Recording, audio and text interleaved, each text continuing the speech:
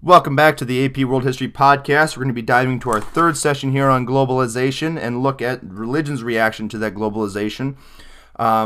Starting off, let's just talk a little bit about the history here in the West, primarily, because this isn't true throughout the rest of the world. But in the West, we saw a decline in participation in religion stemming from the Enlightenment and the Scientific Revolution, with the ideas that religion doesn't solve all the answers because we can figure out what's going on because of science. So why did this massive earthquake happen that killed hundreds of thousands of people or whatnot? Well, it wasn't because God struck it down or said earthquake because people were sinning and doing bad things. Instead, it's because, well, the plate tectonics, they were rubbing together, and eventually, after enough stress had been built up, there was a giant, massive earthquake that did that, and the timing was just there.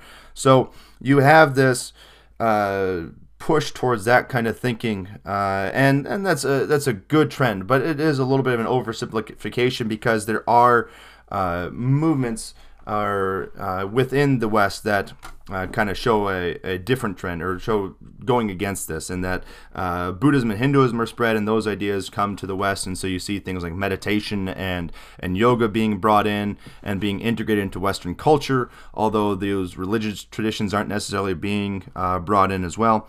You see Christianity coming back to the West as well in the form of people from developing nations, so those colonies that the Europeans created and spread Christianity to are now coming back and trying to reintroduce Christianity to those parent countries.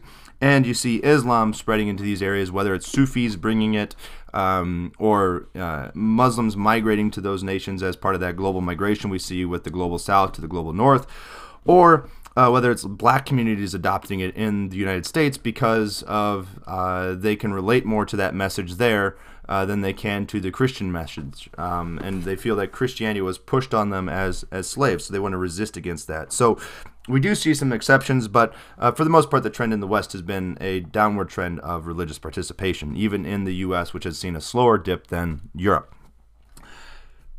So this has led to, with the globalization bit, or that's been something that's come with Western culture, is this trend to push out religion and use science to explain everything. And so religious people, or religions themselves, are naturally going to have a reaction to this. And so what we see is fundamentalism come about. And what fundamentalism is that's a militant piety where they are defensive about anything that comes and encroaches on the religion or is a threat to the religion. They become assertive in pushing their views out there to try to force other people to follow it, because otherwise those people could be a threat, or those people, they want to make sure those people are saved, or they just want to have the power, and they look at themselves exclusively as the ones that have the right knowledge and everyone else is wrong. So even if you're in the religion, if you're not part of that fundamentalist group, you're wrong, and you're not a Christian, a Muslim, a Buddhist, whatever you're practicing. And so this becomes a cosmic war between those that are the right religious, those fundamentalists, and those that are not fundamentalist enough, or those that aren't religious at all. And so this leads to this is going to lead to conflict, and we're going to see that here in a second. In the U.S., you can see the rise of Protestant fundamentalism. So these are things like fundamentalist Baptists and stuff like that. This leads to the conservative movement in what's known as the Bible Belt. In the South, the U.S. South, Southeast, you can see this rise in push for Christianity and a push for reading the Bible very literally, which it's your choice how you want to. Yeah, I won't go into that stuff. But it's a very literal reading of the Bible. They push against science. This is where you see a lot of fight for the idea of teaching creationism in schools. And this all happens a lot after World War II, and they become a major political force. You can see the 2016 election. One of the major supporters of the Trump the Trump campaign were the Protestants, the evangelicals. And although they don't call themselves fundamentalists, and in the U.S. we don't call them necessarily fundamentalists, they follow this fundamentalist idea that you have a strict interpretation of the Bible and that other groups are wrong. So you get me, who grew up in North Carolina for his high school years, living in a situation where you're talking with other Christians, and they ask, okay, well, what kind of Christian are you? Are you a Baptist, or are you a what are you? Oh, you're a Catholic, which I wasn't. We're not going to go into what my faith was, but what you saw a lot of was from Baptists saying that Catholics weren't Christians because they worship the Pope, or they gave the Pope too much power, and there's nothing for that, and they interpret the Bible wrong, so therefore they can't be Christian. Well, that's a very fundamentalist view on things, and they are Christians. The basic tenets of Christianity are that Jesus died on the cross, and that you're supposed to follow these things, and you have these sacraments and stuff like that. The Catholics follow the exact same things as the evangelicals, but they do it slightly differently. But because of those differences, they say that they're not that. So that's kind of the U.S. In India, we can see pushes to more conservative views of Hinduism and enforcing the caste system, and wanting to see the government be a Hindu government and not a secular government like it initially started out as. And so this really happens in the 80s with the Hindu or Hindutva, I think is how you say it, right? I might have said it wrong, but you see movements there against that. They really push against the lower caste and them rising up, and so they want to keep things the way they were before. And so again, it's a resistance to change, just like the Christianity. There is a resistance to all this modern ideas, this modern science. The push against creationism, or the push for creationism, is to solidify things because they feel that if you look at the evolution theory and the Big Bang and all that stuff, it takes away and it makes part of the Bible look like they're lying, and so therefore it can't be. The whole thing is false, and that's that. Yeah. So then that kind of gets us some other areas of the world. The main area that we're going to focus on here with this fundamentalism that the book focuses on is Islam. And I want to start with a preface here that Islam is not fundamentalist in its nature. It's not supposed to be. It doesn't have to be. But this is where we see a lot of the conflict going on. Or at least where it's felt a lot of the conflict has been going on over the last 50 or so years. So part of this comes from, in Arabia, a religious leader named Wahhabi developed a new idea on what Islam was supposed to be way back in the 1800s. And so he pushes for this set of ideas of a strict interpretation of the Quran, and that women are less than men, and going back to more what it was, what Islam was before the modern world, and that and actually, sorry, Wahhabi was from the 1700s, but it's pushing back to more of a very strict interpretation of things, and so you've got this fight. Of that going against the ideas of modernity and Western occupation, and the push for a Western style of democracy and living. And again, this is mainly in Saudi Arabia where we see that, but it also spreads to the rest of the region that Saudi Arabia has influences on. And so you see things and claims and arguments like Islam is disappearing because it's only going to be in private life, it's not in public life, and Islam has been a very public religion. And Christianity was the same way too at early on. And not just early on, throughout most of its history, where today, now that we have the secular societies, we say, nope, that's your private life. You shouldn't be able to ask or talk to someone or question someone on whether they went to church this weekend or not. So they're looking at that as a bad thing. And that this Western life is not fixing issues or addressing issues like corruption and poverty and urbanization. It doesn't solve any of those things. It says, oh, that's all part of what's going on. And so they look at religion as a way to kind of stop that from going on.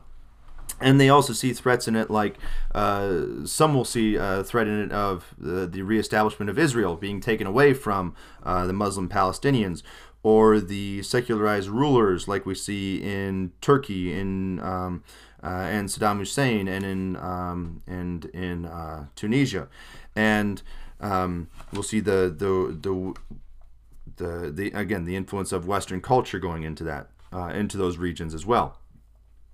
especially those ones that kind of secularize. Although Saddam doesn't necessarily adopt U.S. culture, but you have these leaders that there aren't caliphates anymore, which is what they looked for. When you had the Ottoman Empire, you had a caliphate there, and they want to see that again. They want to see religion mixing with that, and so you see them when they. You start to see them push against this, and so you see jihad being claimed, or we need to fight, we need to have jihad, which is a holy struggle. But in the sense of what the Quran says, it's a struggle kind of within yourself and outside yourself, but it's not necessarily meant to be go and slaughter the infidels or take all of them out or lead to physical confrontation and stuff like that. It's supposed to be an internal one that you are addressing what you're doing to try to become a better Muslim. And at times it goes outside in helping others or whatnot, but not necessarily that you're supposed to go and attack other groups. And so that'll lead to groups, again, fundamentalist groups rising up. One of the examples in Egypt would be the Muslim Brotherhood that challenged the secular way of things in 1928. That's going to lead us all the way up till today when we get to the Arab Spring. And in 2011, Egypt overthrows their secular leader, Hosni Mubarak, and Muslim Brotherhood would take over, but within a year, they'll be kicked out against secular forces. So not everyone's pushing towards this idea, but they get pushed out by the military and the secular forces within the country because the people don't like where the nation is going. They don't like the idea that they're trying to put Muslim Sharia law on things. They want to see things still stay westernized. So you see this conflict going on between different groups all the time throughout this. And sorry.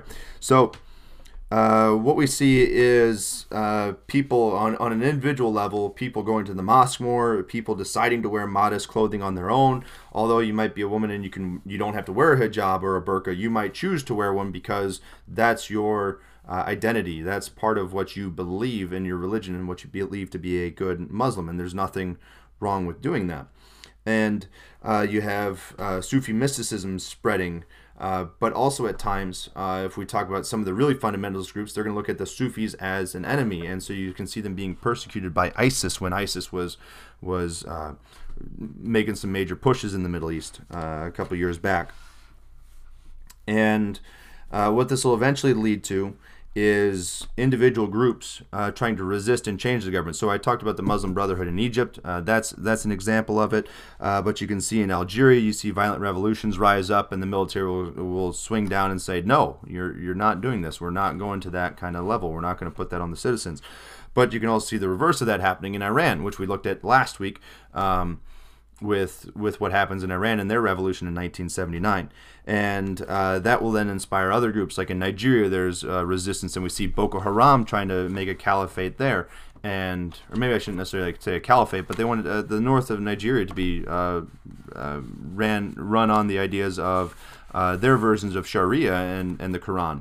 And they're being pushed against. And you see Sudan, and that'll eventually break apart into a Sudan and South Sudan because of those religious differences. And we see that in Afghanistan with the Taliban when they take over after the Soviet-Afghan War. They take over in the 90s, and that'll lead to a very fundamentalist view of things that then the U.S. will come in and stamp out because Al-Qaeda attacked and were based out of Afghanistan. But the Taliban haven't gone away. They're still there, and they're still pushing their ideas in Pakistan and in Afghanistan. And so you see things like these groups trying to push on Sharia law, which is the law that comes from the Quran. And there isn't a set of laws from that, but it's laws that they interpret from the Quran. And they can be very strict at times, especially with how they deal with women. Since we were just talking about feminism before, that they can't leave the house without a male relative guiding them, and that they got to be fully covered up all the time, and that they are just there to be kind of a housewife and stuff like that. We see groups, terrorist groups like Hamas and Hezbollah rise up in and around Israel to fight against Israel and try to take back Palestine. we see, again, Al-Qaeda and the Taliban rise up to fight against Western powers, whether it's the communists who are fully against religion and try to eradicate that, or the West that tries to push Christianity, but also just secularism, but not get rid of the religion. Al-Qaeda resists them. They fight against the Soviet Union when they invade, and then they attack the U.S. in 9/11. And we can go more specifically with Al-Qaeda and dive into that one a little bit more because of the history and the ties to the United States. And what happened was Osama bin Laden, who was the leader of it, declared a fatwa, or a war against the U.S. to wage jihad in the extremist view of it. And so they attacked the U.S. On 9/11, but this wasn't the first attack. There had been attacks on embassies throughout the rest of the world, on U.S. embassies and stuff like that in other regions in the 90s. And this really became a battle between the modern secular view, Western view of things, and it then Christianity got lumped onto it, and then fighting against the fundamentalist Islamic view of things. And so it didn't just stay in Afghanistan, and Taliban or the Al-Qaeda just wasn't in Afghanistan to start with, but we see those ideas of pushing against the West, especially when the West tries to invade Afghanistan and force their will upon it. That leads to more people rising up and saying, you know what, this system is wrong, this global push in things is wrong. And so you see a rise of fundamentalist fighters and groups and terrorist groups like Al-Qaeda, eventually leading to ISIS, which goes a few steps above what Al-Qaeda does. Because of all this fighting and this look of things as a religious cosmic war, in the sense of one religion versus another, or another's ideas on things. And again, the one thing I have to say with this is that this view and what we see happening with Al-Qaeda is not just is not a Muslim thing. It's not the whole Muslim world. There are some pushes for more Islamist or strict interpretations of the Quran and stuff like that, ideas, but this isn't something that the whole Muslim world supports in going out and doing what Al-Qaeda did. You have many standing up against that and saying this was wrong. Yeah, so we get this conflict that's happened over the last now, it's been going on for 17, we're going on to 17 years here in 2018. And just as a counterexample to this, what we see here, a nice thing that the book brings in and that we need to talk about is that there are non-fundamentalist groups, non-extremist groups that come about to rectify and show maybe a better way to deal with this modern world and what's going on. So there are peaceful political movements and whatnot that are going. So there's the Fethullah Gulen, who fight for peace and understanding and helping others, with their Iman message, which is against fundamentalism, and they try to show and highlight the similarities of different religions. Okay, then you got liberal Christianity, which is a Christian version of looking at the issues that we have here in this modern world and going, okay, we've got these issues. The main issue is rich and poor, and how do we help fix address those issues between the two sides?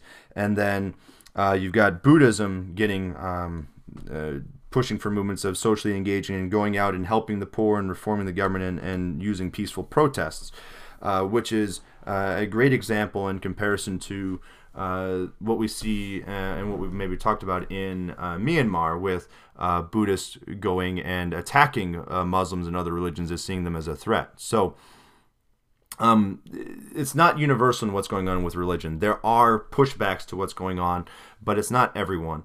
And there are some really far out extremist groups that go in and really change what the world's doing. Al-Qaeda being the best example of that, and ISIS being the most recent example of that, of really changing the global perspective and changing global events and where things are going. But again, that's not the norm throughout those worlds, those religious worlds and things like that. So that's the religious reaction to things. And we're going to get into our last part here and looking at now what's happened with the environment because of all this fun stuff that's happened.